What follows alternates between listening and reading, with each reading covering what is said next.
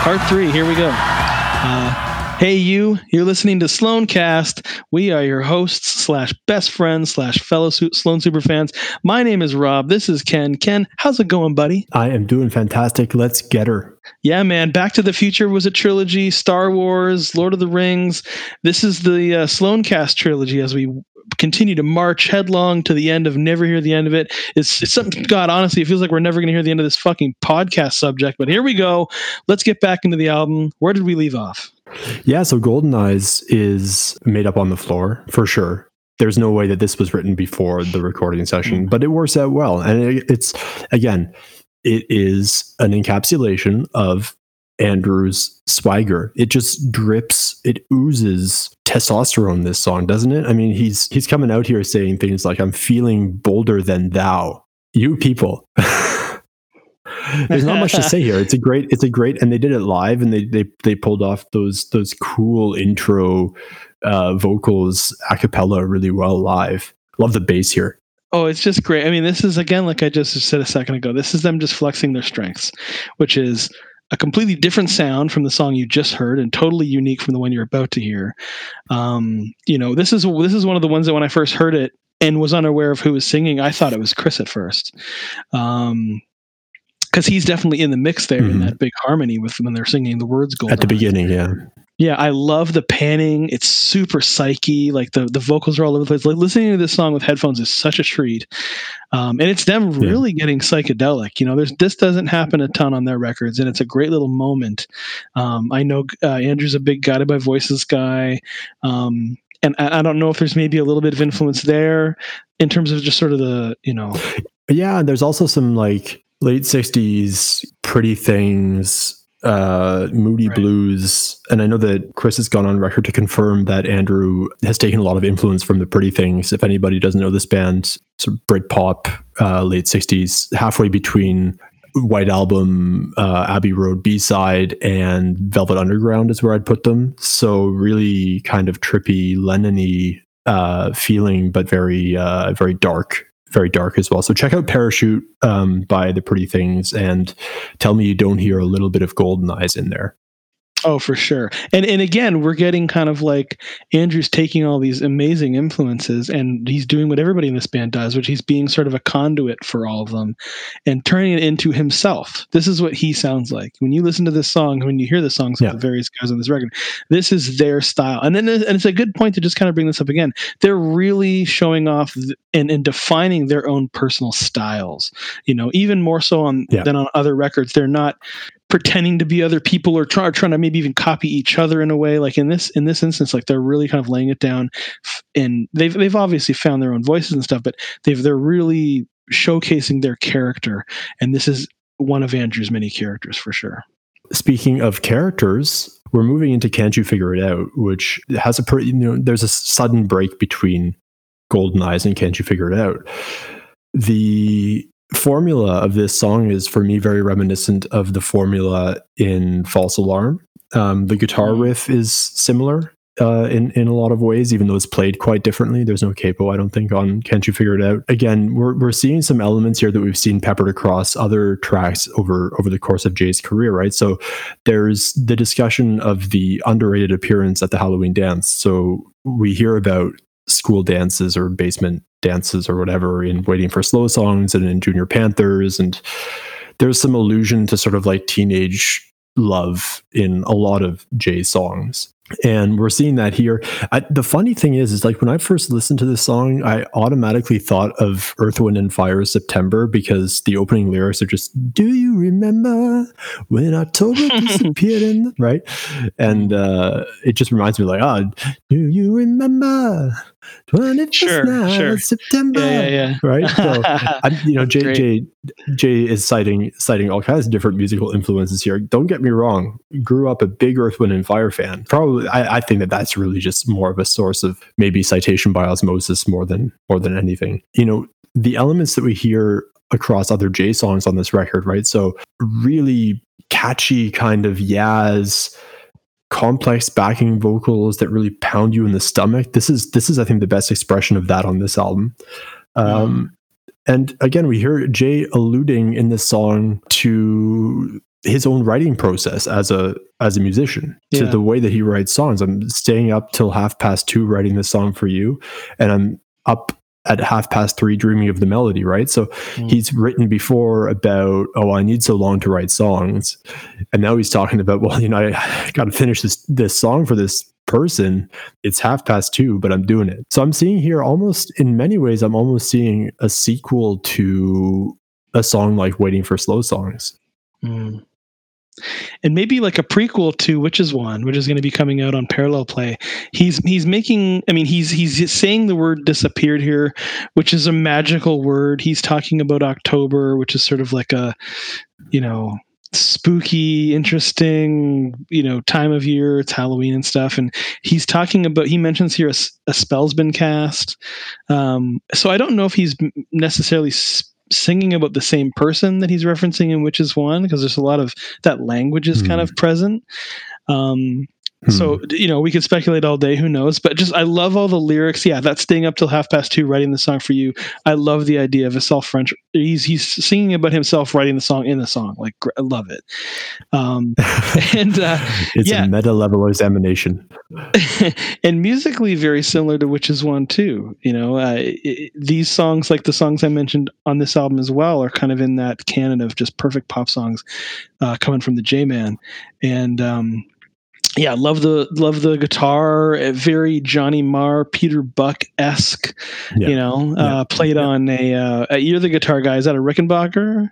I'm wondering if he's playing this on his Rick. I know that he had the Rickenbacker in the studio during the recording. I've never heard the end of it. And in the practice space, and they have all their gear in the practice space, guys. But we've seen him play the Rickenbacker in the videos.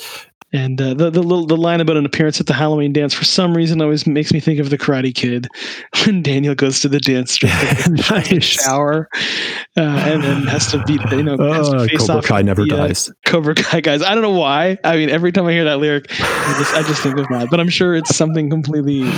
I wonder what Jay was dressed up as for Halloween that year. It was probably a sailor. I'm thinking. Let's speculate for a second. So it was either a sailor. We can do a vote online. So when Jay wrote this song, the Halloween dance, and he made an appearance, or he was at a dance and who he's talking about made an appearance. We don't know. He was either dressed up as a sailor or Mike Love, or let me think, who else would he be dressed up as? You gotta help me out here, Ken. Wouldn't he be dressed up as Give Al us some Jardine? feedback, everybody, listeners. They would do a better Al Jardine. I guess, yeah. And then there's that great moment in Keeping the Tour Alive where he goes out into the middle of the street and does the little dance, which I know is in a Beach Boys documentary. I swear to God, I've been thinking about this for a week. I gotta find the clip. It's definitely in Endless Harmony. Where somebody goes, it's either Bruce or Al Jardine or somebody goes out into the middle of the street and they do a little funny kicky dance. And oh my God. And I know that's what Jay's referencing. So I swear, by the time you hear this, listener, I will have found that clip. I will have put them together side by side, and it's on our Instagram at Sloancast on Instagram. But anyway, we got to hear from the listeners. What would Jay dress up as for Halloween?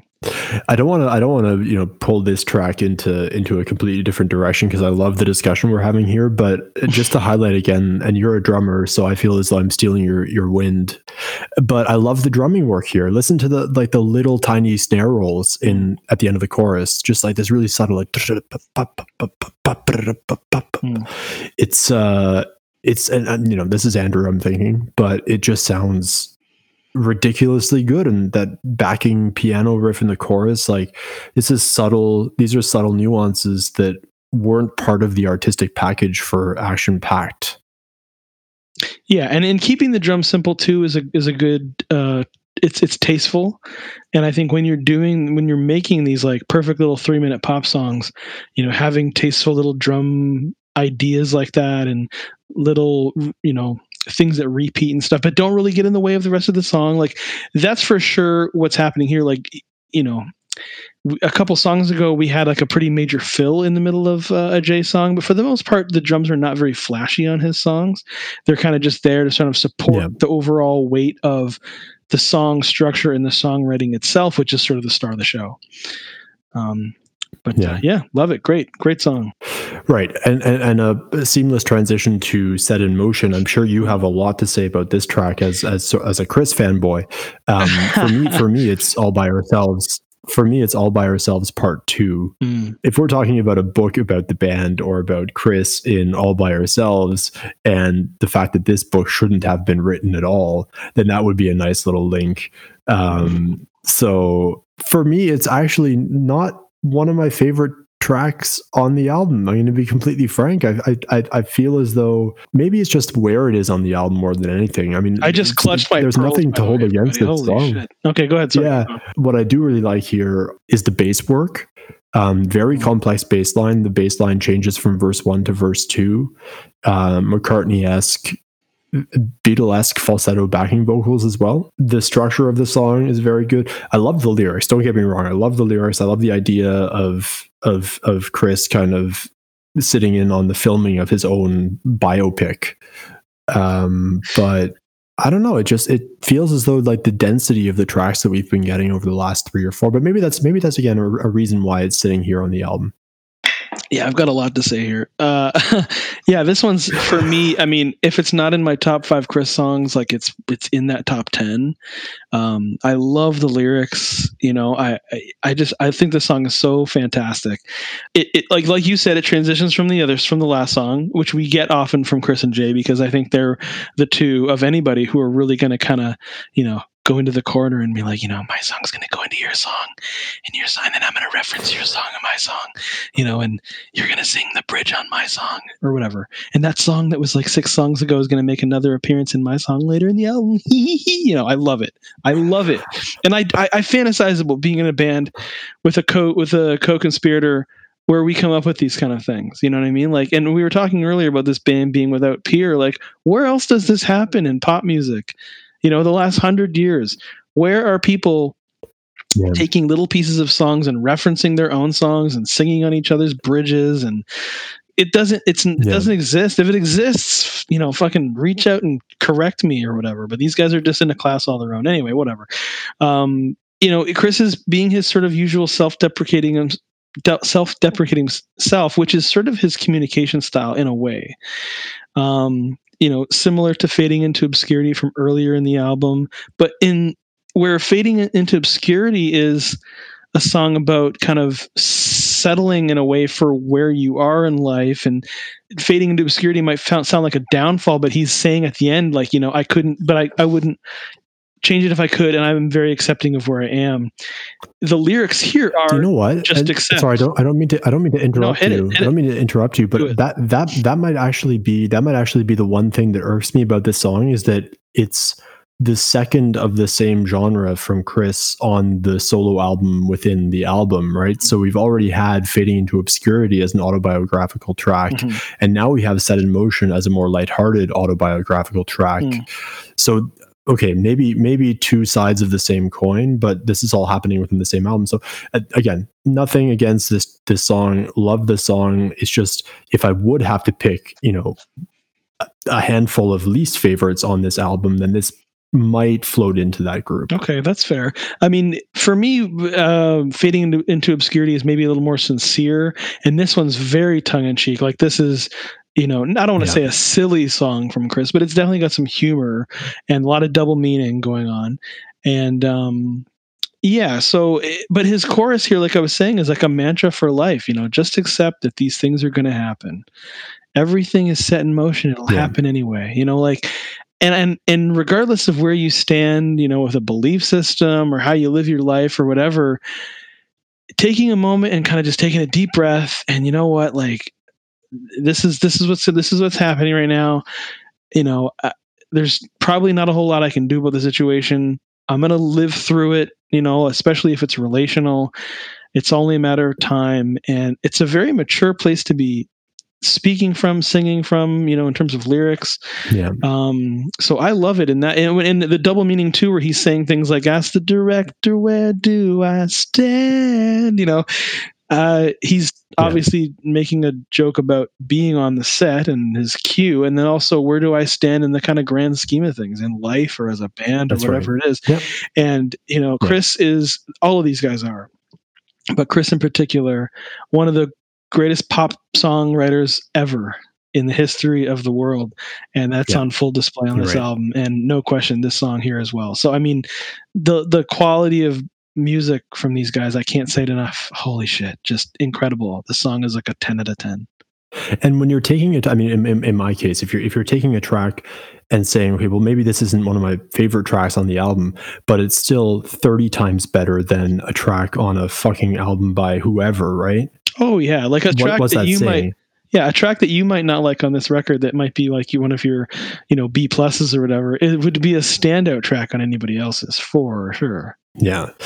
And, this is what I love about this album is that you can, I'm kind of eating my words now because I love this song. And I love the way that it happens. And I love the way that I love the statement that he's making here, but you can also just put on the record and the way that it's built, you can just turn it on and have it in your head and you don't need to consciously listen to everything. It's just happening in the background, whatever. Right. And, probably, like I said, I listen to this album at least once a week. And this is, I think, again, just a nice track that sends you from one side of the album to the other. And we're getting close here to sort of the home stretch with the last 15 or whatever songs. We're moving now to a track that I believe is one of the top love songs in the band's catalog, in Love Is All Around. Yeah. And a pairing, and we talked about this as well in the epilogue or in the prologue to this episode. We talked about this being almost a pairing with "I Know You" later, right. And it's the other side of Andrew on this album. On the one hand, we have this big swagger and kind of bragging quality, and he's just oozing with manliness and this sort of looking to you people. On the other hand, we have this super introspective, soft, poetic Andrew, and this is the more edgy of the two love songs on the album. I love the introduction and the tension that's being built within the introduction with that single bass note that bum bum bum bum bum moves up an octave, which is very, very well used way of building up tension. And then the maracas, which we hear, percussive instruments, just that guitar riff, that metallic guitar riff with huge reverb, and then that main guitar riff with the flanger comes in, and it just sounds so bad. I've never heard Andrew sound this bad before. It just sound like this low. So it's a low tempo, swaggering love song, right? And this is the bridge between that like high swagger of "I've Gotta Try" or of Golden Eyes, and then that really introspective side on "I Know You" a bit later. We get that. If you get lyrics like, you never met a man like me before, I walked right onto your open floor, where love is all around, right? So it's almost like that bridge between, I'm super confident in myself, but there's also humility in it, right? So you melted me down to build me up. It's such a great expression of like, I'm really confident in who I am, but you make me a lot better. I'd love to be in this man's head for these tracks. I'd love to be a brain cell in this guy's brain for when he's writing these songs. It's in like, he goes from something super confident to, I feel like I'm losing my basis of hoping, and I hope that I'm not losing my sense of feeling. Like what's happening here is this? It's a reflection of the turbulence that you can feel in a relationship with someone. And we're talking about like, he's been in this relationship with Fiona for 15 plus years at this point, and he's still writing songs like this. Like what does that tell you about true love? Well, relationships change over time, and I'm going to get to that in my point in just a second. But sorry, go ahead. No, I mean, lyrically, there's just such great stuff happening here, and musically as well. But just like the concepts that are happening here in terms of, you picked me up and you took me in. I was the only game in town, right? So we're getting back from, I don't know, you picked me up and you took me in. Almost sounds like somebody's, your partner is taking in this desperate stray dog or something, but I was the only game in town, and I think you knew it. Right. So there's this switching contrast between huge confidence and vulnerability. And there's also some reflections on aging in here. I talked about, they've been in this relationship for 15 plus years. They have 2 kids now. If we tone things up like they were before, the pack grows wider as we get older, right? So reflections on we're going to stick through this regardless, and things are just getting better and better and better. Even though I might feel vulnerable at certain times, I'm really confident in myself, and I'm confident in what we are together. And look, the kids are playing on their own. We can focus on ourselves. That was a line that I was going to touch on that really kind of hit me. To kind of take it back for a second, I like the transition. If it's not the same, it's very close to the same BPM as Set in Motion. So it could be in this place for that reason. And I'm sure there were multiple reasons why they put certain songs before or after each other, whether they were tone, like something about to do with the tone of the song or the BPM or the singer. That could be a whole episode. Speak to somebody who's kind of in on the process a bit and how that decision must have been made.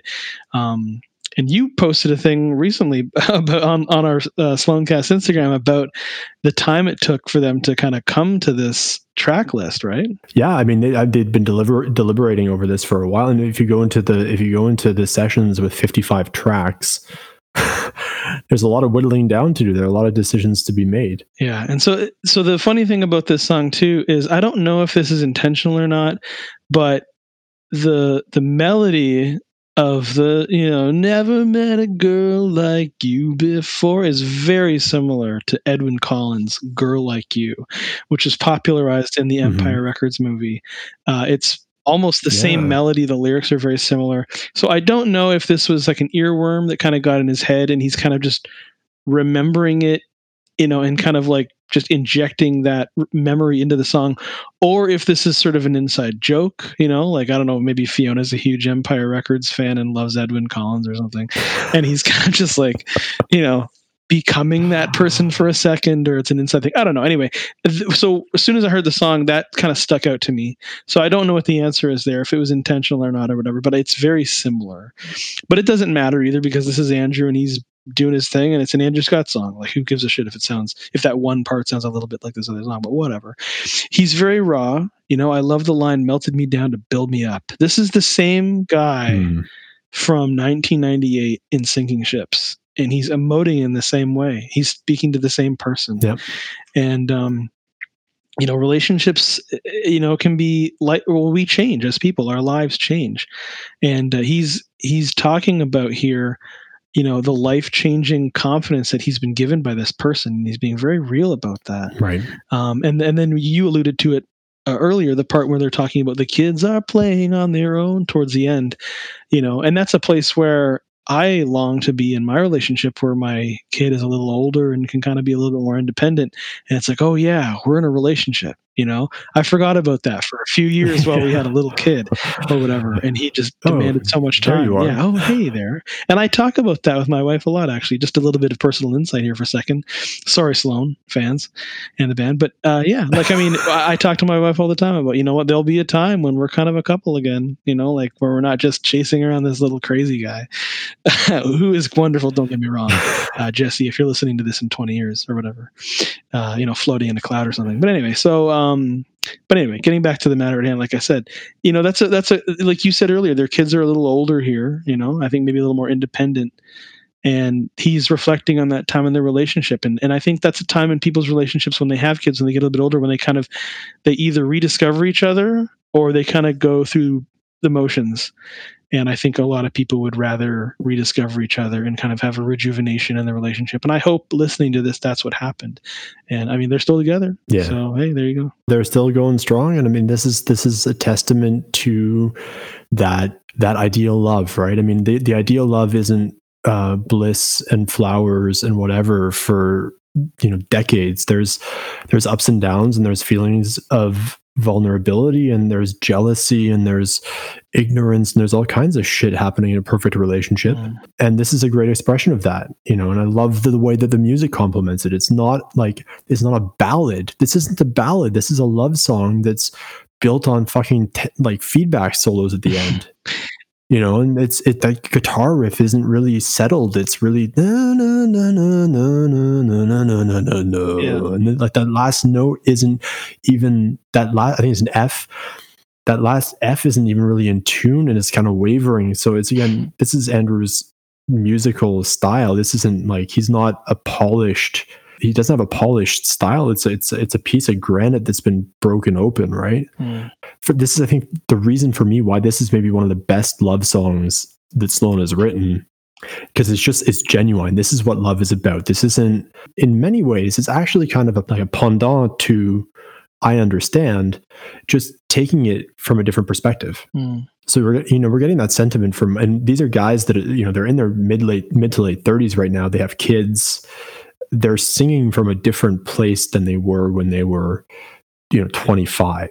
Yeah, kind of stepping away from the content for just a second. I just want to make one more comment before we move on, because it kind of plays into the next song. But I'm a huge fan of percussion, like maracas or shakers, tambourine, being played straight over like a fill, and that's happening a lot in this song too. Like, like a fill that's kind of just like going forever, and you're hearing like before it. I'm a huge fan of that. That's all over their music. But I just wanted to make a note because I liked it in this particular song.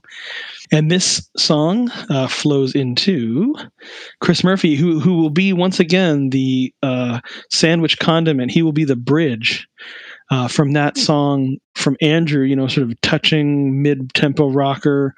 We're going to get to one of the greatest songs ever in just a second, and we got to just sort of build a musical bridge there. And Chris has got a little piece for everybody. Will I Belong? Yeah. In the movie's style finger picking by Andrew, I'm going to reference In the Movies all the time because it's the best song ever. And this is the track where I really think, like, listen to how the drums are mic'd. Listen to how distant those drums are. Listen to that reverb. Listen to the subtlety of the drums. It's not like, I'm, again, not a sound engineer, but listen to one chord to another versus never hear the end of it. One chord to another. The drums were basically recorded in a closet on a 4-track in your face, which is what they were going for. Never hear the end of it. You have 30 different drum recording styles. It's amazing. They have all the time on their hands that they need to achieve the recording aesthetic that they want to go for, so they can move around the mics for hours and play with positioning and play with how they dampen the snare and whatever. You're the drummer here, but this is the one thing that stands out here. And the rhythm guitar, how that dissolves into the mix but still sounds so cool and crunchy. And obviously that bass sound, that fuzz bass, which you can really hear after I wonder what I did to offend. Yeah. Right? That just sounds so cool. That's a new sound for Sloan. Yeah, and the music here, it really kind of sits in the front seat. The lyrics are very universal. Again, he's sort of talking about a concept that I think anybody can relate to, which would be, he's talking about school specifically in the song and being out of step. Minor Threat reference, maybe, I don't know. Yeah, nice. Yeah, but and feeling out of step, we get, throughout our lives, we go through these various phases, where we're in this grade or that grade, and then once we're out of school, post-secondary or whatever, this job, that job, this relationship, that relationship. With each new chapter, and I'm going to start singing a bird song here, but you kind of get it. You like he says in the song, you get a different chance. You get another chance. My reputation gets another chance. He gets to start from square one again and kind of reestablish himself after his name has been sullied, as it were. And I like, for me, when I hear the drums, I think of Not a Kid Anymore, because they've got that kind of like stomp in the verse. They've got that in common. And the songs, I think, are totally have nothing to do with each other, but just musically, there's another little something that is similar-ish to another song of Chris's anyway. And I definitely stole that idea and put it into one of the songs that was for me in one of my bands, but who cares? To be fair, the song sounds unfinished, so it seems fair that you can finish it for them. And that unfinished quality plays into the cards of this album altogether, and we have this great transition to Ill Placed Trust, even though there isn't anything musically similar happening between these tracks, with a couple of exceptions. That climbing background harmony that then gets into this garage bandy intro to Ill Placed Trust, which is a great allusion to how this song emerged. So the origin story, and like keen Sloan fans will know this, that Ill Placed Trust was 15 plus years in the making. So it was written and performed in 92, presumably while touring Smeared, and first made appearances on the set lists of the band in 92. So a good example of this, and a lot of you will have heard this, is the Sub Pop Vermonstrous Festival, which took place in October of 92 in Burlington, Vermont. And there's a bootleg that's been making the rounds on the internet for as long as I can remember from this concert. And it's on there. And it's certainly got a grungified sound with that kind of soft verse, loud chorus quality, and that sort of wailing vocals happening. And there's even like Chris has some multi-string bass strumming lines in the intro. And the lyrical content here, and this is again, Patrick parses down his lyrical content over the course of the years to his benefit. So if you listen to and again, Ill Placed Trust makes an appearance on the Twice Removed box set. So if you listen to the Twice Removed version of Ill Placed Trust, and you can get a good idea of what these lyrics are like. As a background, it was recorded at 31 Clayton Park Drive in Halifax, which was, I think, Chris's parents' house. Right. At the time, the outtake version on Twice Removed is really funny because I always feel as though it starts off as a Loving Spoonful song. I know they wanted to make it less grungy to see if they can use it on Twice Removed, but for me, just that organ intro just makes it sound like, did you ever have to make up your mind? And then it gets more and more Eric's trippy as the song progresses with the drum loop and whatever. But to get back to the lyrics, there were lines in there originally like, every time I think of you, it seems a mountain is too high to climb. And, it's held together by spit and blood. So like really heavy, almost juvenile stuff when you think back to the types of lyrics that you were writing maybe as a 17 or 20-year-old. And then looking back as a late 30-year-old, that seems like a decision that needed to be made to parse down those lyrics. But that's sort of the genesis story, and I'm sure that it was sitting on the shelf for a number of years until this album came around. And I love how you can see on the Never See the End of It video series, how you can see them just jamming over this idea. And I'm sure that they just thought this is a great point to revive Ill Placed Trust. So you can see Patrick and Chris on drums. Patrick is playing his SG Junior, that like iconic Sloan guitar, which has, by the way, if you ever get a chance to play a 64 or 65 Gibson SG Junior, which only has that one pickup, it just sounds so good and you can get so many tones out of it. Anyway, so he's using this, or you can hear them kind of getting into what's going to be the right tone for this song on the album. They use that kind of garage band, just guitar and drums part as the introduction to the song, which I love. And it's only, I think, how many bars, 8 bars, before like the real hi-fi version kicks in. And then it's just like from then on, it's just like, that is the stuff of rock legends as far as I'm concerned. This song is it is such a well-rounded, such a driving, like in your face. This is like, for me, if I were to describe what is Patrick Pentland's rock style, I would play the Ill Placed Trust. Yeah.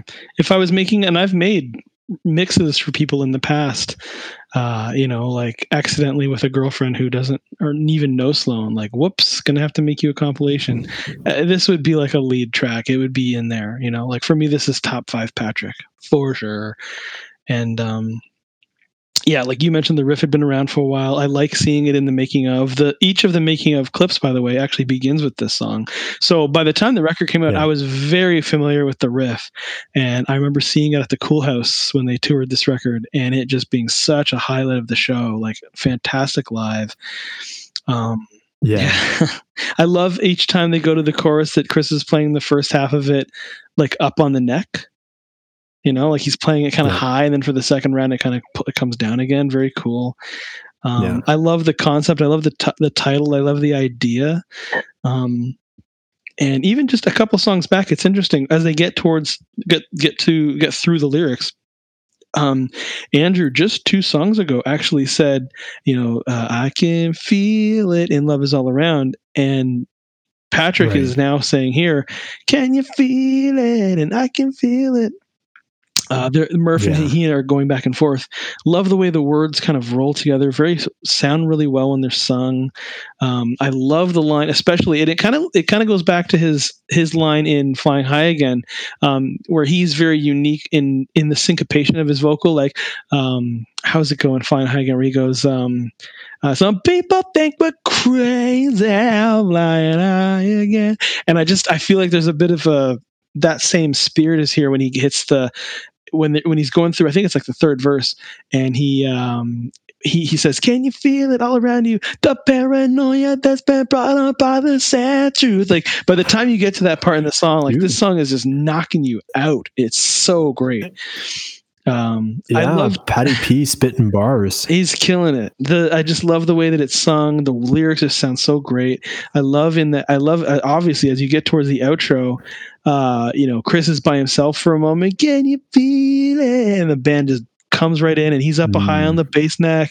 And it's funny because earlier when we were talking about Before the End of the Race, where they're kind of doing the back and forth of ooh before the end of the race, yeah before the end of the race, I mentioned All by Ourselves. Same thing. The turning and tearing and turning. This is happening again now, and I love this little moment where Chris and Patrick are answering each other. Can you feel it? And Patrick's like, I can feel it. And then on top, 3 things happening here. There's can you feel it? I can feel it. Ill Placed Trust. Ill Placed Trust in the back. The whole band's. I know. I love hearing in the Ill Placed Trust parts. You can really hear Andrew in there doing the background vocal, which I mean is obviously there because I know that a lot of the time, especially with these big gang vocals, they're recording it probably much in the way that it's going to be performed live. I mean, that sometimes isn't the case, but obviously when they play it live, Andrew's singing that part while Chris and Patrick are both singing the other part with Jay, with Andrew and that little gang vocal. But love it. Yeah. Love hearing all of them singing together at the end of the song here. So fantastic. It's a single idea that he draws out into whatever 3.5 minutes of total excitement. And it's about, and he wrote about this, I think, in the liner notes to the Twice Removed box, that it's about frustration and anger. And that's, you get that in this song, but you also get that. I love the line. The one thing that stuck out to me from the very beginning was, when I close my eyes, you're all that I see, burned into my mind, walking away from me, which is about, that's about, like, it's about love, but it's about hating the person that she walks away from you, right? And I love that dichotomy, and I love how that just like how he punches that line in there. His voice is just so good. His voice is amazing. A great moment too. He's singing this in a higher register. Yeah, a great moment too. The line you just mentioned, that's been brought up, or no, what was the line you just said? Walking away from me, and Chris live usually joins him on that line. A great moment live. Guys, we need a whole episode on this song. But we don't have the time, unfortunately. We may have to edit it so that this is like one of the episodes, just this chat about this track. That's right. But yeah, again, like I said, Ill Placed Trust, top 5 Patrick for me, probably top 10 Sloan songs for me. Such a great one. One of easily his best rocker, maybe, in my opinion. I love the story behind it. I love that they had it lying around for a while. They couldn't find something to do with it. And when they finally have the time to brood through things, in 2006, they make the best out of it, and it sounds like an early 90s track that's been taken to 2006. It might be this might be my favorite Patrick Pentland song, period. No argument from me. So we go from Ill Placed Trust on this super high note, super rollicking, and we get taken down a little bit to track 9 on Chris's solo album within the album, Live the Life You're Dreaming Of, which might be the most down key Chris song that we've heard since Life of a Working Girl, right? So changing gears altogether. I can't help but focus again here on Andrew's guitar work during the part B of the song, where it kind of escalates a little bit. Lovely riff that's working up the neck, again reminiscent of the riff in part B of In the Movies, but that's another episode altogether. the tone of that guitar, I'm assuming he's playing his Gretsch Country Gentleman on this one. I'll let you get into the lyrics here, because I'm always distracted by what's happening in the guitars. The one thing that pops out to me that I find really funny is when Patrick sings "Oh, the Humanity," and it just, I don't know. I'm not sure. It's a bit humorous. I know that it wasn't the intention, but it's also just Patrick just appearing all of a sudden and screaming, "Oh, the Humanity." What's that? Oh, I was thinking of what's that movie, "Oh, the Humanity," but it's the Zeppelin. It's the Hindenburg disaster. Yeah. Patrick's on the scene. Reporting in. You mentioned the Country Gentleman. It's kind of funny. Looking at the CD book, you turn the page to the lyrics for "Live the Life You're Dreaming Of," and Andrew is sitting right beneath the lyrics playing that guitar, which is kind of funny. There he is, which he doesn't pull out live anymore, which I'm sad about, because it's one of my favorite pieces. We got to get a petition going. Sloan Camp. Yeah. Anyways, I Can Help You Work in Love. That's what the song is about. Yeah. Again, Chris is, kind of opening himself up here, but he's also touching on something that I think a human feeling. Like he's talking to kind of everybody, something that everybody can kind of agree with and understand. I placed this song, right there next to Fading into Obscurity and So Far So Good, and even Fly Francisco from the Anyway Gang album. I feel like in these songs, he's kind of singing to his kids a little, like I don't know again whether he is a dad yet at this point, but he's definitely going to be soon. Not yet. And, I feel like maybe this is his dad's voice ringing in his head, or, I don't know, but he definitely has a fatherly tone, and there's some fatherly advice going on in these songs. And this song is no exception.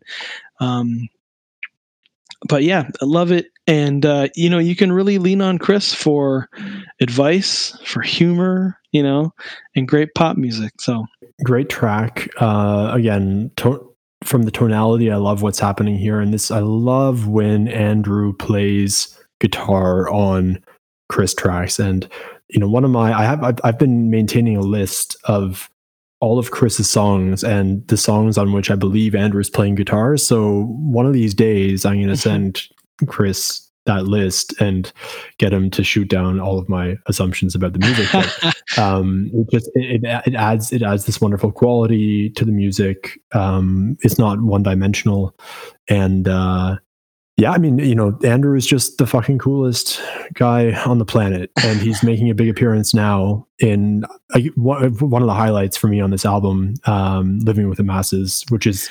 I love the story behind this. And I love also, just quickly to say, the double use of the word live with both of these songs. We've got one going into the live and then into living. I will say one more little button on the Chris song before we get into Andrew. But yeah, I just love the sincerity of Chris. I just love his vocal here. It's very sincere. He's singing right to you, the listener. But I mean, even though I kind of think he's maybe singing to his future kids or whatever. But like you said, maybe I can make it happen. I can help you work in love. Relationship goals. So we get to living with the masses, and a story that's been exposed very well in the Never See the End of It video compilation. But how many of us have had those neighbors before? How many of us, and especially you're a dad now, and I'm a dad, and we have little kids, and how pissed off do you get when somebody's next door hammering on the walls or cutting with a table saw, and you can just we've swung from the love is all around Andrew back to this raging you people Andrew. And it's in many ways a preview of Emergency 911, which is I believe based off of I believe it's based off of Andrew's son getting pissed off because fire trucks were driving up and down the street all the time and it was too loud. So in this case, it's Andrew just getting pissed off for whatever reason. A little bit of irony in there, considering Andrew's a drummer and probably had a set in his living room at this point in time. But I'll look. But he would be tasteful enough to considerate enough to not be going crazy. I just love the story behind this. I love the Bombay doors are opening. Great. As you mentioned this as well, the gang vocals and the entire band just yelling the Bombay soon they will be falling. This is suburban Andrew Scott. Yeah.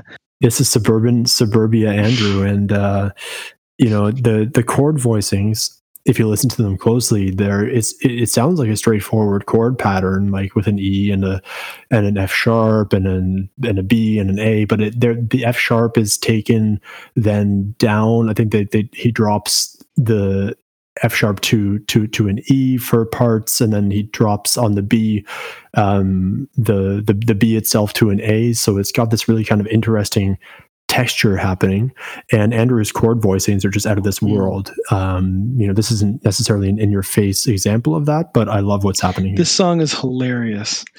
And I love in the making of video, Kevin asks Andrew, is there a neighbor? And I think Andrew says, is there ever? It's so great. And I'm sure he's got that loud neighbor like we all do. There's a guy in my neighborhood who always like parks his big bike outside of Tim Hortons and blasts his radio. Like, and he's playing like Elton John and the Eagles, like at top volume, like the whole fucking neighborhood can hear it, and we've all got kids that are sleeping. I'm definitely that dad who's like, gritting his teeth, and I've maybe gone out on my porch a couple times and maybe wagged my finger a little, but I'm certainly not. I don't feel like I need to be that confrontational, and I don't picture Andrew necessarily being that confrontational. If he is, God, I want to hear that story. Jesus, if him saying this to the fucking neighbor, the lyrics of this song, I more so just think it's him stewing and writing it and singing it and hoping that the fucking neighbor hears it or something. But it's so funny. Maybe you should cut in the dark with a table saw. Just giving the guy some fucking advice. Stick it up your ass, idiot. Oh my God. And then on top of that, he's calling in the cavalry. He's painted this person's house with the Desert Storm laser, and soon they will be falling all around. Another great bit in the video where all of the guys are singing the track. They're all singing the backup, and I love the look on Jay's face when they're all singing "Bombay Doors Are Opening" and soon they will be falling all around. So great. It's so absurd and so funny. It is just, and we talked about this in the introductory episode. It is one song with HFX and SHC, and I love watching this live. I love when they get to Living with the Masses live, which this song hasn't unfortunately been paired with its pairing on the album live for a while, I believe, but I want to see it again so badly, because that escalation from Living with the Masses to HFX and SHC, and watching that live is just so much fun. And you talked about this as well. Andrew stays on stage for HFX and SHC and does both rhythm guitar and backing vocals for that track. So if you feel comfortable, let's dive into these two in a row are a fucking 1-2 knockout punch, man. Rocky Balboa is knocking somebody out with these two. It's fantastic. I love it. And like this comes at totally out of left field. Are you you're listening and you've got, I don't know, live the life you're dreaming of. Then all of a sudden we have this, like, what the fuck is a hardcore song doing in 2007 on a Sloan album? It's the best. And we're like a song away from I Know You. You know what I mean? Like, we're about to get into like super personal, super romantic Andrew. We're going to have a bridge song, obviously, from Chris, but I love when Living with the Masses ends and it's just like, and like I said in the preamble episode, the little bit of drumming that goes on previous to the song actually counting in, for me, I don't think that's a mistake. I think it's like Chris kind of just practicing or just kind of warming himself up, getting himself loose. Like, having played drums myself, like I've played some fast songs. Certainly I don't think anything this fast, but it's always a good idea to kind of warm up, get limber, warm your hands up, warm your extremities up, and get ready to fucking roll, because he's gonna knock this one out of the park. So I like that little moment of him kind of psyching himself up and getting excited, and then he just fucking kicks the whole band in.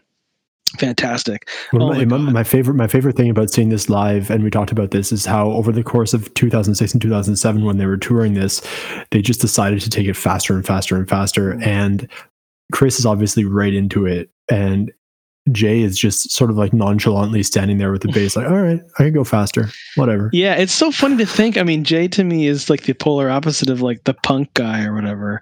But this song begins with that really rocking. What am I talking about? Like a crazy punk bass line, and that's Jay. That's Jay playing that live. I love it.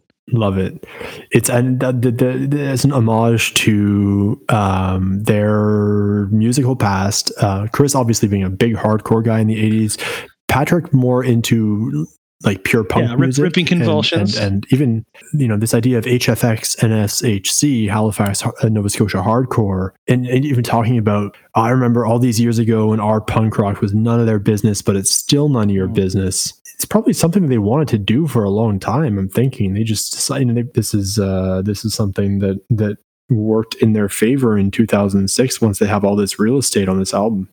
Totally, and as a little sort of tip of the hat, Patrick is actually on the liners of the album in the photos. He's actually wearing his Convulsions shirt, which is a kind of fun little moment there. I like that. But yeah, this song is. I mean, I have to read the lyrics and know what the hell they're saying. It goes by so quickly, and the lyrics are great. Like Patrick's kind of taking a step back in time, as the other guys have done in certain songs. Jay especially remembering long ago, and Andrew remembering the beginning of his relationship and so on. So Patrick's kind of going back to that time in the 80s when he was a part of that scene, and the spirit of what inspired those songs and that music, and maybe he's specifically singing about the Convulsions period, who knows. But what a great chorus, New Beat Generation. Again, Patrick coming in with lyrics that are just super relatable, easy to digest, and something that just sounds great when sung. I don't know what New Beat Generation means necessarily, but well, so the Beat Generation was the generation of writers and poets in the 1930s through whatever 50s, 60s that were very much outcast from the rest of society because of their views on society, and a lot of them were homosexual and very kind of out there, experimenting with drugs. So the idea of the New Beat Generation is, we're the outcasts. We're on the outside here. We're different. Like, think about straight edge hardcore music in the 80s and how different it was from what was happening in the rest of like hair metal and everything. So that I think is what Patrick is referring to here. Although, for those who weren't in the know in 2006 about Jack Kerouac and Ferlinghetti and Allen Ginsberg, they would have interpreted that lyric as newbie generation. I know that there was a sort of a misheard lyric of newbie generation, which I find really funny, for the gaming fans out there. Awesome. But I love, we've talked about Patrick's vocal as well in previous songs, and he's backing himself up here. And especially, I love the moment when it kind of goes into the breakdown again, and he goes, generation. He just holds his voice out. And it's like, I think there's at least two Patricks in there. He sounds so great doing his own super voice, and I just love the vocal so much. And like all great pop songs, it's over in like a minute. It's done. It's over before it even started. And I love its appearance here. I love the punk stuff that they do. They've got that little 7-inch, the Jenny 7-inch, which has got one of Chris's sort of punk songs from the past. And I don't know I think Jenny was a Spent song. Does that sound right? Yeah, I think it's written about Jennifer Pierce. That's my presumption. Yeah, I'm blanking on what band he was in specifically when that song was perhaps written. It would have been Spent in the late 80s, yeah. Or Aware. It might have still been Aware. But yeah, I mean, we're looking, within 5 years as a Sloan fan, you're going to be getting a 7-inch, hardcore 7-inch, as well as a digital EP of all kinds of amazing hardcore covers. Yeah, these guys can do it all, man. In that spirit, if you think you know Chris Murphy, you don't, which is the next track. And for me, I'm I'll let you take the floor on this one, but Andrew's guitar work for me is this entire song. Andrew's like, again, lyrical content, really simple. I like how Chris curses in this song as well. It's not, we don't hear a lot of curse words across the Sloan catalog, but I do know shit about some things. And, but I love Andrew's guitar work on this song. The riffs in that right channel over the course of the song are just so good. The tone is just so good. How he half bends that last note when the song is over and just lets it descend into this sort of almost too sharp note to end the song. It just sounds, it's like it sounds as though it's played through like a Vox AC-15 or something. I'm not sure what they have in the studio. It might just be digital effects, but like the guitar work on this song makes the song for me. Yeah. This is sort of a writing exercise for me. Like he's sort of, using the people think they know me, but they don't, and then kind of just changing the lyrics up every time he says that line to say something different as opposed to just repeating the same line again. So it's a cool writing exercise. It's I don't want to say poetic in the traditional sense, but there's wordplay going on here for sure. And I think there's a similarity in a weird way to the song that he did on the Anyway Gang album, which is called I'm Just That Good. It's interesting, the dichotomy of the two. People think they know me, but they don't. He's sort of kind of keeping people at an arm's length, perhaps whether they are, fans of the band or people he knows personally. You have this misconception of who he is, but you don't really know the real Chris, and maybe he would argue that that's a good thing, keep the facade alive, as he's alluding to, and I'm just that good, and in that song he's kind of letting the curtain down a little bit more and saying, essentially, there are a lot of bells and whistles going on along here, and as he gets to the end of the song he kind of admits that, this is me just letting you think that, or giving you the impression that I'm just that good. I would hope that my ruse was successful. The smokescreen. Yeah, and I love the way that there are two voices singing this song. There's Chris singing the song, and there's Andrew singing the song with his fingers. Right? It's a duet in many ways between Chris singing and that constant lead guitar riff in the right channel, and it complements that vibe really well. Maybe it's Chris getting some inspiration from Andrew in terms of those. This has a little bit of middle finger in it as well. So yeah, with this song, I really feel like it could almost be like an Andrew song, instrumentally anyway. I mean, it's obviously him on guitar. Yeah. Yeah. Speaking of Andrew, let's dive in. Yeah. Yeah. I mean, we talked about that duo of Andrew love songs on this album. The first one, Love Is All Around, not necessarily a ballad per se. The second one, I Know You, which is the next track on this album, I very much feel moves towards ballad territory, but there's a huge part B on this song, which I'll dive into detail about in a minute. In my eyes, this is the best Sloan love song. There's just so much happening here. It's so poetic, musically very interesting, but I think whereby Chris's songs on this album kind of try to put a lot of the dense musical stuff into the background. This is the one Andrew track on the album where the music kind of plays a back seat. One interesting thing to note, though, it's in drop D, which adds that kind of brooding atmosphere to the song, but also it allows him to have a bass drone throughout the entire song. And one thing that Andrew's guitar style for me is renowned for is his ability to take different chord voicings, in this case D, and work up and down the neck and make it sound really interesting and intricate. So we see this in the movies, and we hear it here on I Know You as well. So we start off with one of the interesting aspects here is this is a reappearance of the Rhodes electric piano for, I believe, the first time since, I might be wrong on this, I believe this is the first time since Between the Bridges that the Rhodes is used on a record. So it's making a cameo. There's a nice little double entendre for a drummer in this song. When it can be said that I'm not in time with what's in front of me, that's a pretty obvious reference to being a drummer in general. Shout out to the timing champ. And then he goes into some fairly obvious references about his meeting, the way he met his wife Fiona back then in Halifax. He's talking about a stormy night off Chebucto Head, which is the Land's End, as it were, at the end of Halifax Harbor. And I'm just like, the one thing that I really want to focus here on is that middle part. So Rob, if you'll allow me, and if you're patient enough with me, I'd love to just read the lyrics to that B part of I Know You. Do it, man. So this is all taking place, as I said, over a finger-picked guitar and this sort of droning low D string. So again, in the movie style D chord finger picking, but this is one of the most poetic, intertwining, and for me, beautiful lyric sessions of any Sloan song. And I'm going to read it. If I never considered a little drop in the pressure that defines me as human, I'd try not to let it go. You never tell by the pick of the litter, it keeps coming back in the tides and swells, and there's nothing to hold it at bay. I figured you knew that. Who stood up? Was there anybody out there? I never thought to ask you. Maybe time passed knowing that I didn't care.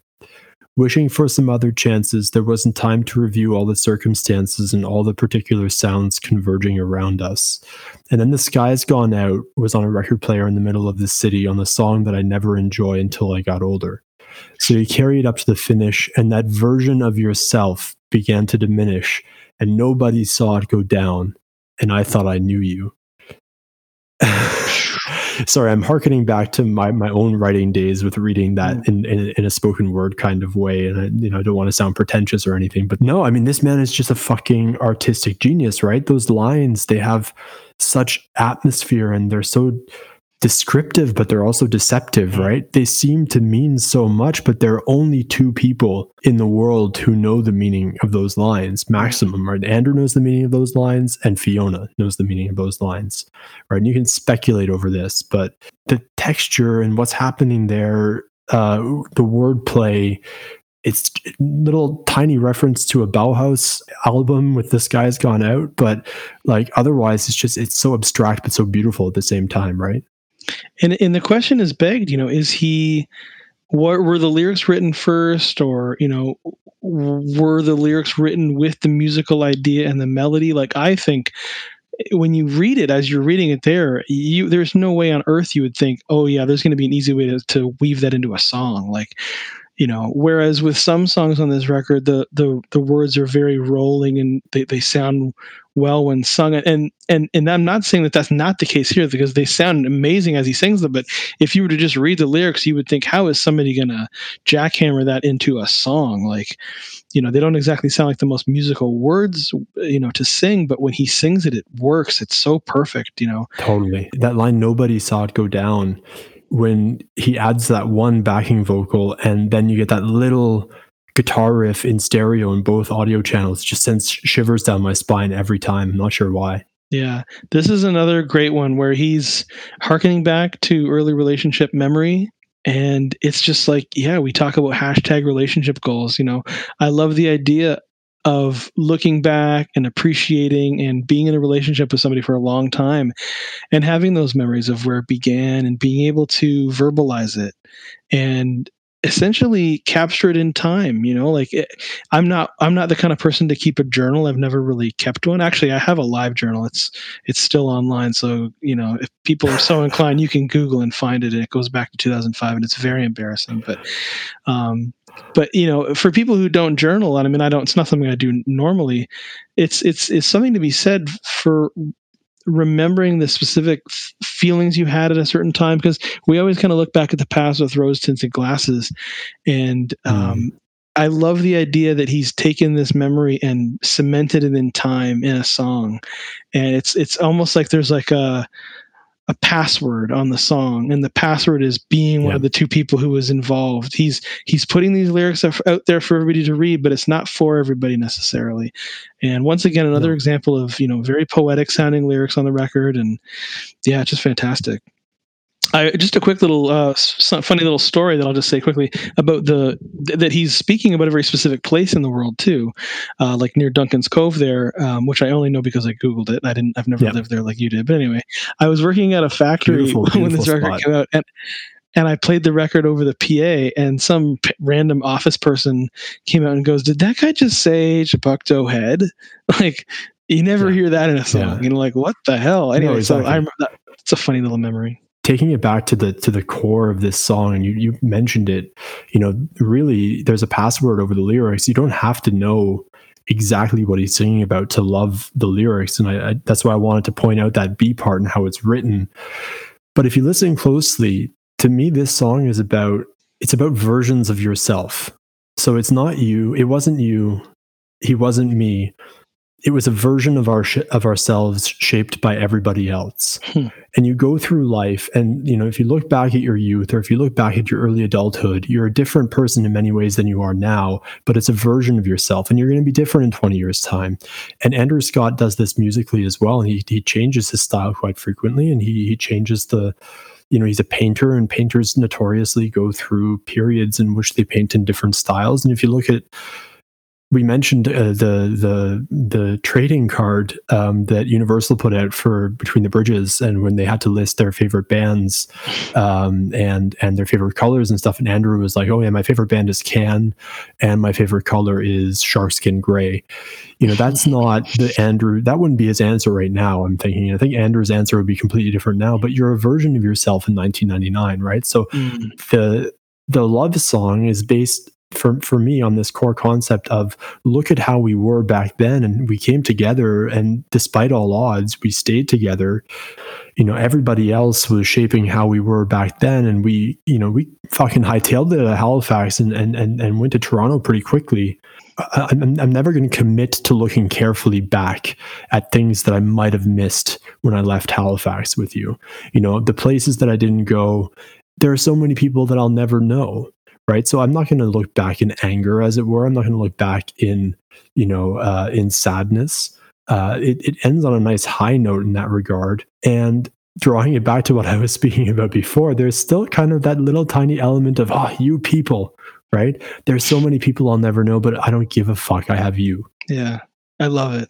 And another universal thought, for everybody, there's everybody's got a song or songs that you never really enjoyed until you got older. That's true for me. I never got into Can until I was in my 30s. So there you go.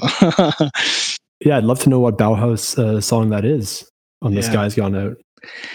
We'll have to, maybe we'll seek some confirmation at some point. But yeah, I love the song in general. It's just fantastic. We're here all the way at the end of the record almost. And, to have this kind of quality this late in the record, we're gonna end the record with my favorite song, just FYI. But I love that this quality is still present here. Only this band could pull this off. I love the way that it kind of goes upbeat and becomes jubilant. I love the chords, the tone, the feel. I was saying in the preamble episode how I've been listening to Commonwealth a lot recently, and just really soaking in 48 Portraits, because I feel like you need 48 listens of that fucking song to just, if you find something new every time you listen to it. And it's just, like you said, a painting of a song. And this song has that in common as well. Just great little transitions, and again, Andrew and the band doing this seemingly effortlessly. It feels so natural, the way the song kind of transitions from tempo, and just beautiful. Perfect. 10 out of 10 song for Andrew, for sure. And we have an actual break between tracks here before we move into Last Time in Love, which you've talked to quite astutely in the introductory episode. I'll let you carry on with that track. Sure. Well, I was Aaron Pinto, our guest from episode 3, wanted to just put his 2 cents in regarding Last Time in Love. His quote is, "This song is top 5 Sloan for me. McCartney bounce and bass line with a Lennon vocal and hooks, playing and self-deprecating but endearing. The 1-2 punch of that, and it's not the end of the world, sums up the entire spectrum of love better than entire books on the subject." Well said, my friend. This is the guy who wrote the Pop Matters article, and it shows. I couldn't agree more. Yeah, there's an obvious reference to Penny Lane at the end. If you listen to the last note of Penny Lane, that little piano hit, when Chris climbs up to the falsetto with "Again," and then hits the piano at the end, the little reverb piano. It's that's a McCartney moment right there. Very beautiful. Yeah, love it. Yeah, you've spoken about the thought behind this song, about that feeling of insecurity when starting a new relationship. It's excitement on the one hand, and you always hope that it's going to be the last time that you'll have to fall in love with somebody, but you're going to miss that feeling, because that feeling is just pure hormones, right? It's just adrenaline and endorphins and whatever, and it's addictive. I love the lyrics here, and I've touched on that previously, but yeah, the idea of being suddenly scared, I think this is something that a lot of people, guys and girls alike, feel, that sense of that enjoyment of falling in love and having those sort of butterflies with somebody. paired with the idea that of, well, the immediate concern of, well, if this is it and this is forever, I'll never get to enjoy that again. And the sort of sacrifice when you have a long and meaningful relationship is that it's true, you might not feel those same butterflies again, but, and I can say this for myself for sure, as you go through your relationship, those moments will happen again. And I think the possibility of re-falling in love with your mate, that person who you see every day and have been with for so long, there's magic in a relationship that is done correctly, and when two people are really just meant for each other, really matched well. And I don't mean that meant for each other in the sort of cosmic way, because relationships are fucking hard.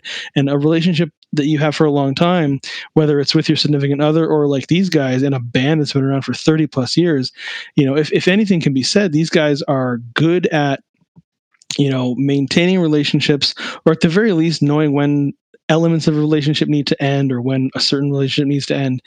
And Chris is just all over that topic here. Yeah. But again, like I was going to say, that we're gonna miss out on those initial butterflies, but we're gonna have a spark again in the future. And he's kind of likened fading into obscurity, where he's sort of referencing where he is comfortable in this new place that he's in, so he is here as well in his relationship status. I'm not going to experience these highs that I've had in the past, or that general first high you have, but I couldn't be happier. I'm so settled. And hearing this song, I remember the first time I heard it, and subsequent times, I just feel so happy for him, because he's in a place that certainly I wasn't at the time when I first heard it, and thankfully am now, in a place that I think a listener, anybody who's lovelorn or has had their heart broken, this is such an idealized place to be. And it's a gift. It's lovely. And all the more interesting that the album transitions from Last Time in Love to It's Not the End of the World, isn't it? Because you touched upon this in the introduction, but It's Not the End of the World it's almost the reverse sentiment. It's the feeling at the end of an unsuccessful relationship. So again, is this a Feist reference? Maybe, could be. Might just also be an abstract idea. I've got some weird inside baseball that it is a Feist reference, which I'll get to in a sec. But I just want to say, I love the lyrics, always falling with this feeling's new. It's just sort of a very cute line. He says deja vu. Clearly he's known his significant other for a while. She's in the Feels Good Do It video like 5 years earlier. Sure. So she's around. And so I like that sort of, I love the lyrics in that way. And obviously we as fans and us as hardcore fans for sure are just aware of who their significant others are, I guess. Maybe you see them on TV or they're thanked in the liner notes or whatever. So I don't mean to get so personal with all of these songs and stuff, but they've been somewhat transparent in a way in their public life about who they're with. So that's where I feel kind of comfortable chatting about it. But just in terms of the musicality of the song, the beat I really love. And it's almost, I don't know if this is intentional or not. It's a beat that I don't think we've really heard from the band. For me, it's kind of a slowed way down Detroit Rock City beat. That's sort of where I hear it going, or at least hear it coming from. If I were to play it, that would be my point of reference. But that's a good point. Anyway, he's essentially saying, I wouldn't have it any other way. The way that this relationship's gone, something that, like I said, there's something to be said for being in a relationship for a long time, and this is an appreciation of getting to that point, and understanding that there will be, higher highs and lower lows in the future. But that's what life is about, and that's what love is about. And speaking of higher highs, we have the key change at the end of the song. So, another reference to Penny Lane, it climbs up a step, which gives it a more optimistic feeling moving towards the end of the song. So you finish the song feeling optimistic about this new relationship, especially when, the final note that you're hearing is that piano hit, boom, with a little Penny Lane reference right there. So you got a really interesting dichotomy between the finish of this song and then what we're hearing in the next track, right? It's Not the End of the World. It's a lonely, lonesome winter tune. There's hardly anything happening here in terms of instrumentation. If you listen to this track in a car, and I don't have a car, but I was driving recently in Germany and listening to Never Hear the End of It, and you couldn't even hear it because it's mastered so quietly. So you really have to have your headphones on to appreciate this song. Listen to the backing vocals, very, very Beatlesque, very Beatlesque. In fact, there's a couple of Beatles references here.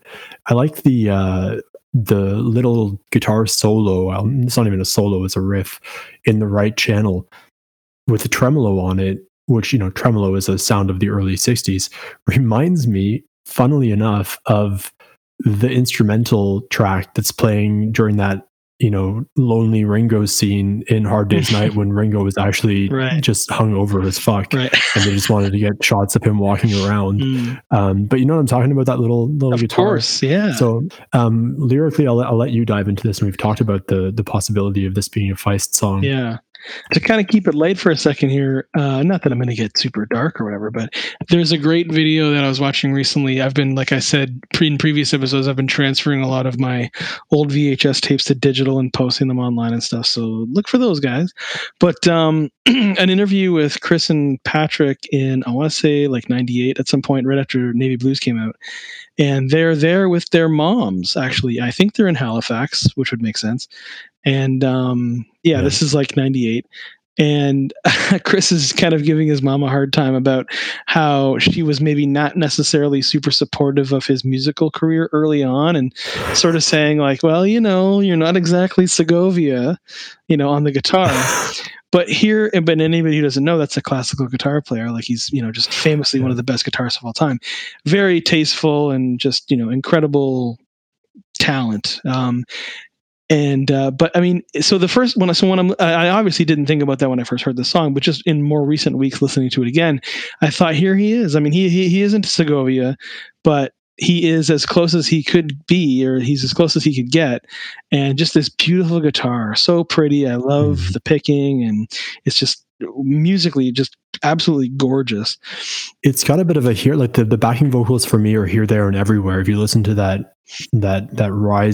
rising 3-part harmonies in here, there, and everywhere, that's pretty much taken one to one and chucked into this song. But he does it, and I'd love to know who's doing the backing vocals here. I'm thinking it's probably Chris alone, miking it 3 times.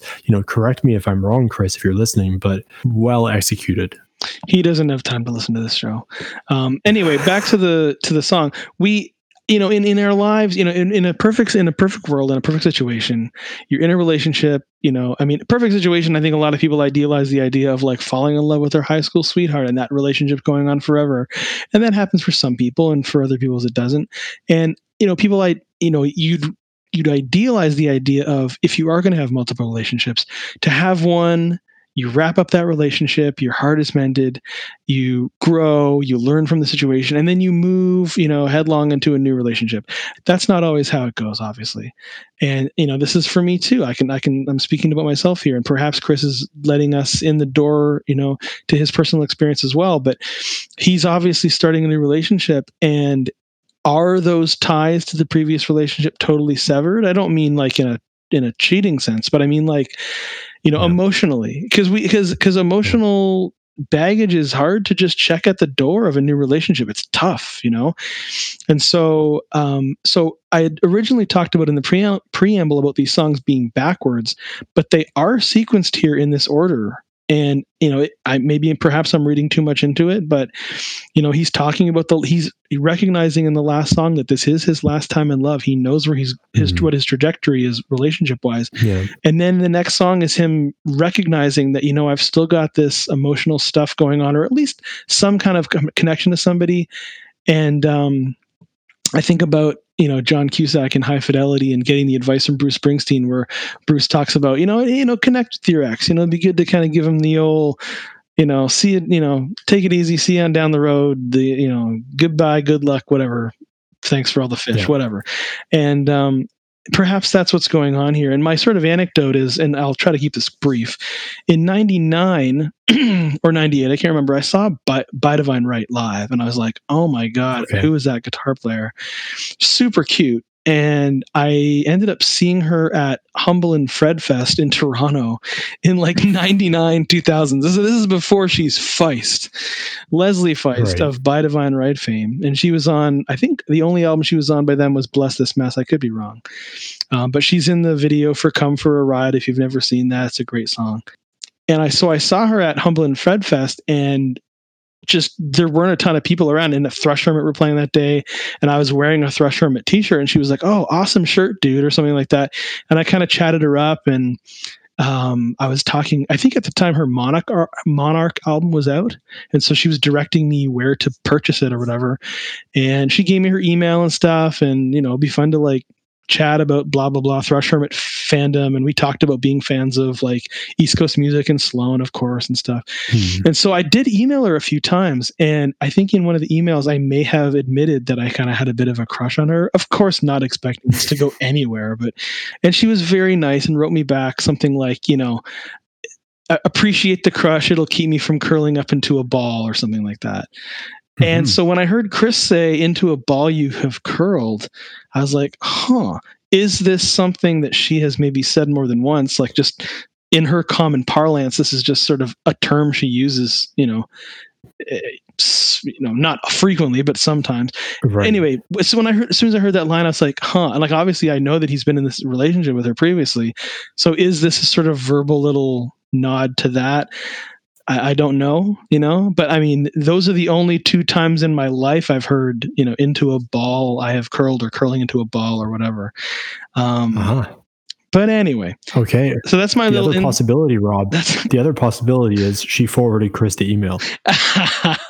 She knew I was a big fan, and she's like, "Check out this loser." It's totally possible. It's totally possible. And I haven't talked to her since. Yeah, obviously, like within a year or 2 after that. Big. Yeah, a couple years later, she was like the world's darling or whatever, and then she was in a Muppet movie, for crying out loud. But anyway, so just a beautiful, heart-wrenching Chris song, perhaps his most heart-wrenching. I'll always be fond of you. Beautiful. But it ends on a friendly note, right? I mean, even there, it's like, you can. I don't mind when you call. We can talk about our brief time in the sun, and I think that there is no hard feelings between these two great musicians. And that's a great place to be. That's such an ideal place to be after a relationship, is to have that, to being amicable and being able to maintain a friendship. Awesome. And this song ends, and like I've said previously, that some of these songs sort of transition into each other by not resolving. This song resolves into Light Years. It does feel very uplifting after the previous track, even though it's not necessarily a topic that is overtly rosy or positive, right? I mean, if you listen to the lyrical content, Jay's talking about addiction being sweet, and addiction in this case possibly to a girl or to a relationship. Still, I like to come when you call. Like, it maybe Jay's on call with a certain person, So lyrically, it's a very impressionistic song. Thank you for that word, Rob. You're getting little. It's like you've opened your eyes for 2 seconds, and you can see, the haystacks at Giverny or whatever, and instrumentally highlighting that. A very characteristic Jay piano style, single bass note, chords in the right hand. What I do love about this track more than anything else is that ethereal, distant guitar solo, where it sounds as though he's almost picking like 30-second notes that aren't even being picked up by the microphone. It's so beautiful. And one thing that an acquaintance, a Sloan friend of mine, Ruhi, if you're listening to this, I'm sure you're not, but she got friendly with Jay in Toronto in the 2000s.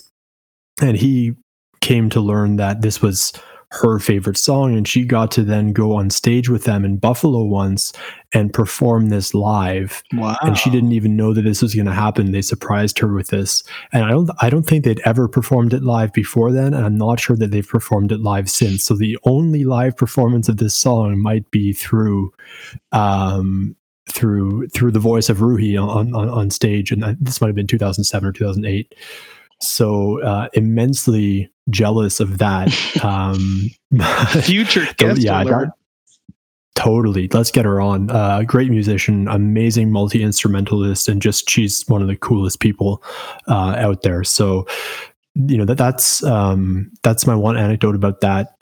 And I love how the outro, again, is this sustained mellotron string note, which then, we'll talk about what it dissolves into later. But what are your thoughts on Light Years, Rob? I know that we've talked about this before. Yeah, this is the gentle Jay of Navy Blues, but next level. I mean, this song, I love the tracks on Navy Blues, obviously, but this is next level Jay. Beautiful melody. I would suggest one of his strongest vocal performances, just in general. His voice just sounds amazing. He's singing right into your ear. I love the little guitar solo. It's sort of got I know Jay's like a Johnny Marr guy. It's kind of got that Smith C, please, please, please kind of vibe to it. Yeah. And Chris and Jay, especially on both of these songs, I like that these songs are paired together in this way because both guys are really kind of letting go of the ghost. In a very real way. They're not just singing about abstract ideas. Both of these songs, they both feel very real, and the relationships that they're singing about cut right to the core. Totally. Very, very pretty from Jay here, and actually, in the movie that my brother made that I've referenced in previous episodes, which is available on Vimeo, which is called Waiting for Slow Songs by Bamboo Pictures, BAMBU, if you want to look it up. It's actually used in a sort of like, there's a little cut scene where you're kind of seeing Jay in the studio looking out the window. It's very pretty. And for that little solo at the end, and it just sort of is like a beautiful, for me, I'm a huge John Hughes fan. For anybody who knows me. And there's a great scene at the end of She's Having a Baby where Kate Bush wrote a song, A Woman's Work, specifically for the scene. And it's just very touching, very poignant. It's very beautiful. And for me, this song could easily just play over that scene as well. Like, it's very filmic and very, like, I don't want to say epic, but it's just sort of got because it's very subtly epic. I just think it's very pretty, and would work over scenes of relationship memories, or just seeing the sunlight peeking through the window. The idea of hope in the distance. And after all, Jay doesn't necessarily hate Kate Bush. He really just hates her fans. Yeah, good callback. All right, that's a callback, everybody, as we call it in business.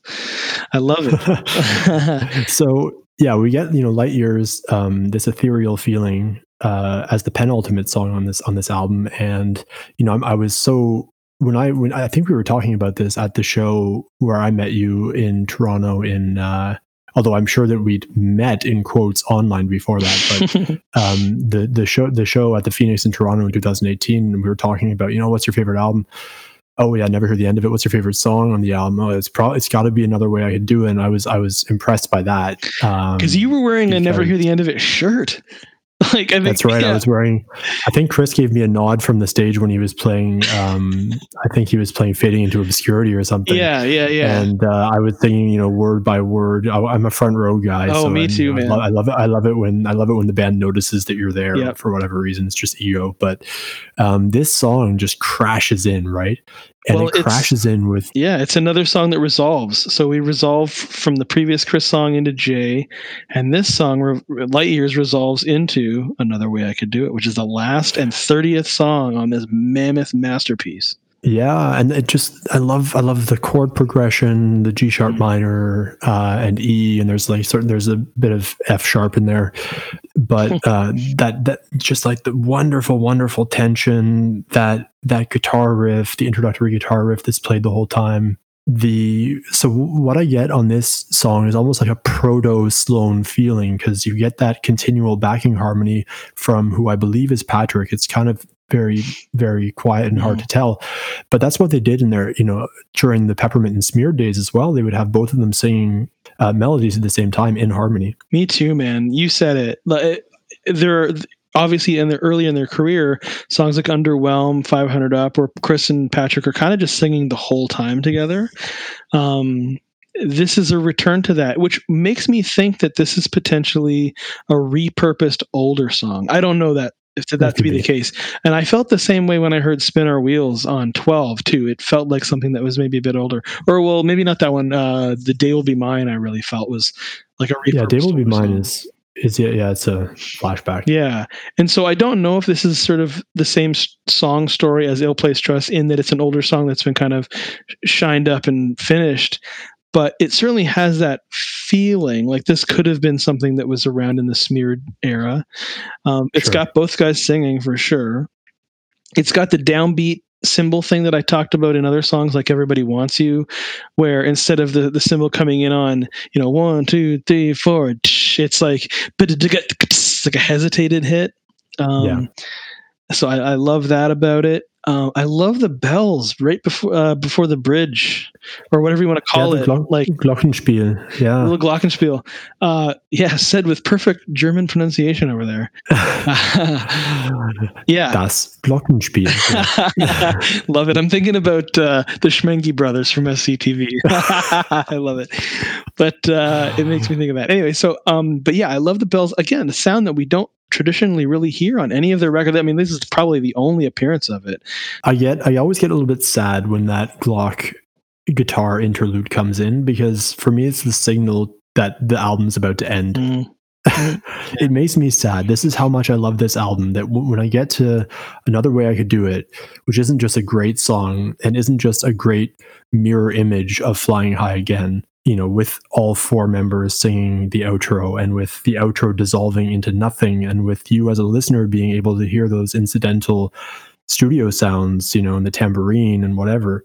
But it's also just sad because I want to start the album from the top again. Yeah. And I love the quote that Bob Dylan had about Gordon Lightfoot. Whenever I hear a Gordon Lightfoot song, I wish it would last forever. I don't want this to end. And my Gordon Lightfoot in terms of Sloan albums is Never Hear the End of It. I don't want this album to end. You never want to hear the end of it. No, give us the 55 track Never Hear the End of It. This is a plea to the band for 2026 if you may be thinking about doing, and I'm like, this might have to be a 10 LP box set for Never Hear the End of It. And I'm willing to spend an arm and a fucking leg on this. Just give me the 55 tracks that you guys had as demos or whatever, because I want to hear all of it. I want to hear every single last bar. There's not one bad bar on this entire album. Yeah. There's not one bad. There's a couple of cheesy lines, like when you hear Patrick say turning up the sound loud on I Understand, and it's sort of like an Avril Lavigne type effect, but even there it works in the context of the song. There's not one single bad bar on this album, and Chris rounds it off so perfectly with Another Way I Can Do It, and just like listen to the crescendo at the end of the song, right? Oh, I can't wait. And listen to the heights of his voice, and how the intensity with which he sings it. And there's another way to blow it off. It just sounds amazing, right? This song is a journey for me, and personally too. I mean, like, it's interesting to just kind of take a step back for a second. The song doesn't really have a defined song structure in the traditional sense. Like, it's kind of like verse, instrumental, verse, something that could be either a chorus or a bridge, another verse, and then the song just fucking, like I Understand, but in a different way, just goes right into outer space, through the ionosphere. And this was me. I mean, and I think maybe one of the reasons this album impacted me so, other than the fact that it's fucking perfect, is that it struck me at a really important time in my life. I was making the move to Toronto, and I didn't know my way through this fucking city. And I don't think I ever will. There are a lot of parts of the city I've yet to discover. So I relate to him, and I assume he's talking about Toronto. Yeah. But I mean, that's me. And this song is me in spades. And there's a reason that it's stuck with me for so long. I mean, it's tough to say, again, like I said at the top of this episode, it's hard to define if this is my favorite album, or this is definitely my favorite song on this album. So therefore, is this my favorite Sloan song? I don't know. But it holds a special place in my heart, and I'll never get sick of it. It's just so perfect. And anyway, the guitar, we've touched on this before. I have to assume this is Andrew playing a big role here. He's playing the outro solo for sure. Definitely. Or the outro riffs. The man with all the answers that he references, I like to think in my mind is Mike Nelson, which I think the double meaning would be ask the man with all the answers is be like, praying to God or something. But in this case, he just turns to Mike Nelson, and says, is there another way we could blow it all? And, but again, this is another song about acceptance of place in life / musical history. Just sort of a recap. It's just sort of, he's thinking about, could I have done things differently? And I'm happy with the way that it did go. And had I done it differently, would it just have ended up in the same space at the end anyway? Would it have made a difference in the long run? If there was another way that I could have done it, would I end up in the same spot? You'd think I'd know by now, right? You'd think I'd know. But I love the way this is sung. And as you said, as it gets closer to the end of the song, God, this song just fucking takes off. And he goes into the high part at the end. Again, listener, if you haven't heard this song in a while, please, if you do nothing else after listening to this, other than going to check out the Murder Records podcast, obviously, but fucking get your hands up, pull this album out and listen to this track. It's just so great. And Chris Cumming, he's had some end of album incredible, memorable songs. What's the Laying So Low, which will be coming up in a couple of years in 2011 on Double Cross is another one where he just poignantly hits the end of the album with just the perfect, nugget of perfection, if you will. And this is sort of, for me, this is kind of getting into the point of this podcast again, which is this song for me means so much and is so great. I want to let these guys know how important they are to us as fans and to people in general. Can you imagine any other? I can't think of another band that is just putting out this kind of quality. This is the song at the end of 29 other songs on this mammoth masterpiece double record. 15 years into a band's career, a band that's got all original members. They're all singer-songwriters. They're all just like the most charismatic people too. They're super fun. And they aren't missing a step. This is the last song on this record and it's just dynamite. Yeah, love it. Perfection. It's 20 out of 10. I mean, how many albums can you claim that you've listened to maybe in the high hundreds of times? And when you listen to it, every time you listen to it, you're hearing something new. Every time you're listening to it, you're finding something new lyrically in one of the tracks, or you're finding something new in the instrumentation and composition that you love, or one of the songs that you didn't like very much has now become your new favorite. How many albums can you claim have had that impact on you? And let's not forget, this is an album that they made on their own terms because they wanted an album that they would like. It's a musician's album. It's an album for Sloan, but it's a fan favorite, which is, I think, the reason why this is such a big turning point for the band. Let's start making music on our own terms. And that's what fans love. And I'll say it for everybody. This is something we haven't said on this show yet, but to the band, thank you. Thank you for this record. We're 15 years after this album came out, but I just want to say, message received, you fucking nailed it. This album is absolute perfection. And in a band with albums worth of, perfect songs, elsewhere in their discography, obviously. That's why we have a podcast about it. But what else can you say about this? This album ends just as it began, perfectly. Absolutely. And, this has been an odyssey, looking at all 30 tracks on Never Hear the End of It. And I want more. I know that this album will receive more coverage over the life of our podcast, and that we'll be talking about individual tracks and about the recording process, etc., hopefully with a couple of special guests.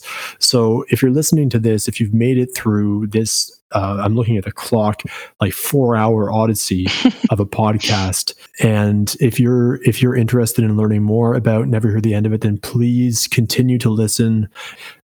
It's been a great exercise going through this album with you, Rob. I'm so happy that we did it. Yeah. And I feel both spent, but also aware of my keen fandom for this band and my absolute love for this album. So thank you, Sloan. Thank you, Sloan. And thank you, listener. We will catch you down the road. Thanks for going on this journey with us. Let's all pull out a copy and listen to this one. It's a classic. It's one of the best albums by the greatest band. So we'll see you down the road, listener. We thank you so much for listening. We'll see you soon. Oh, fuck my hand.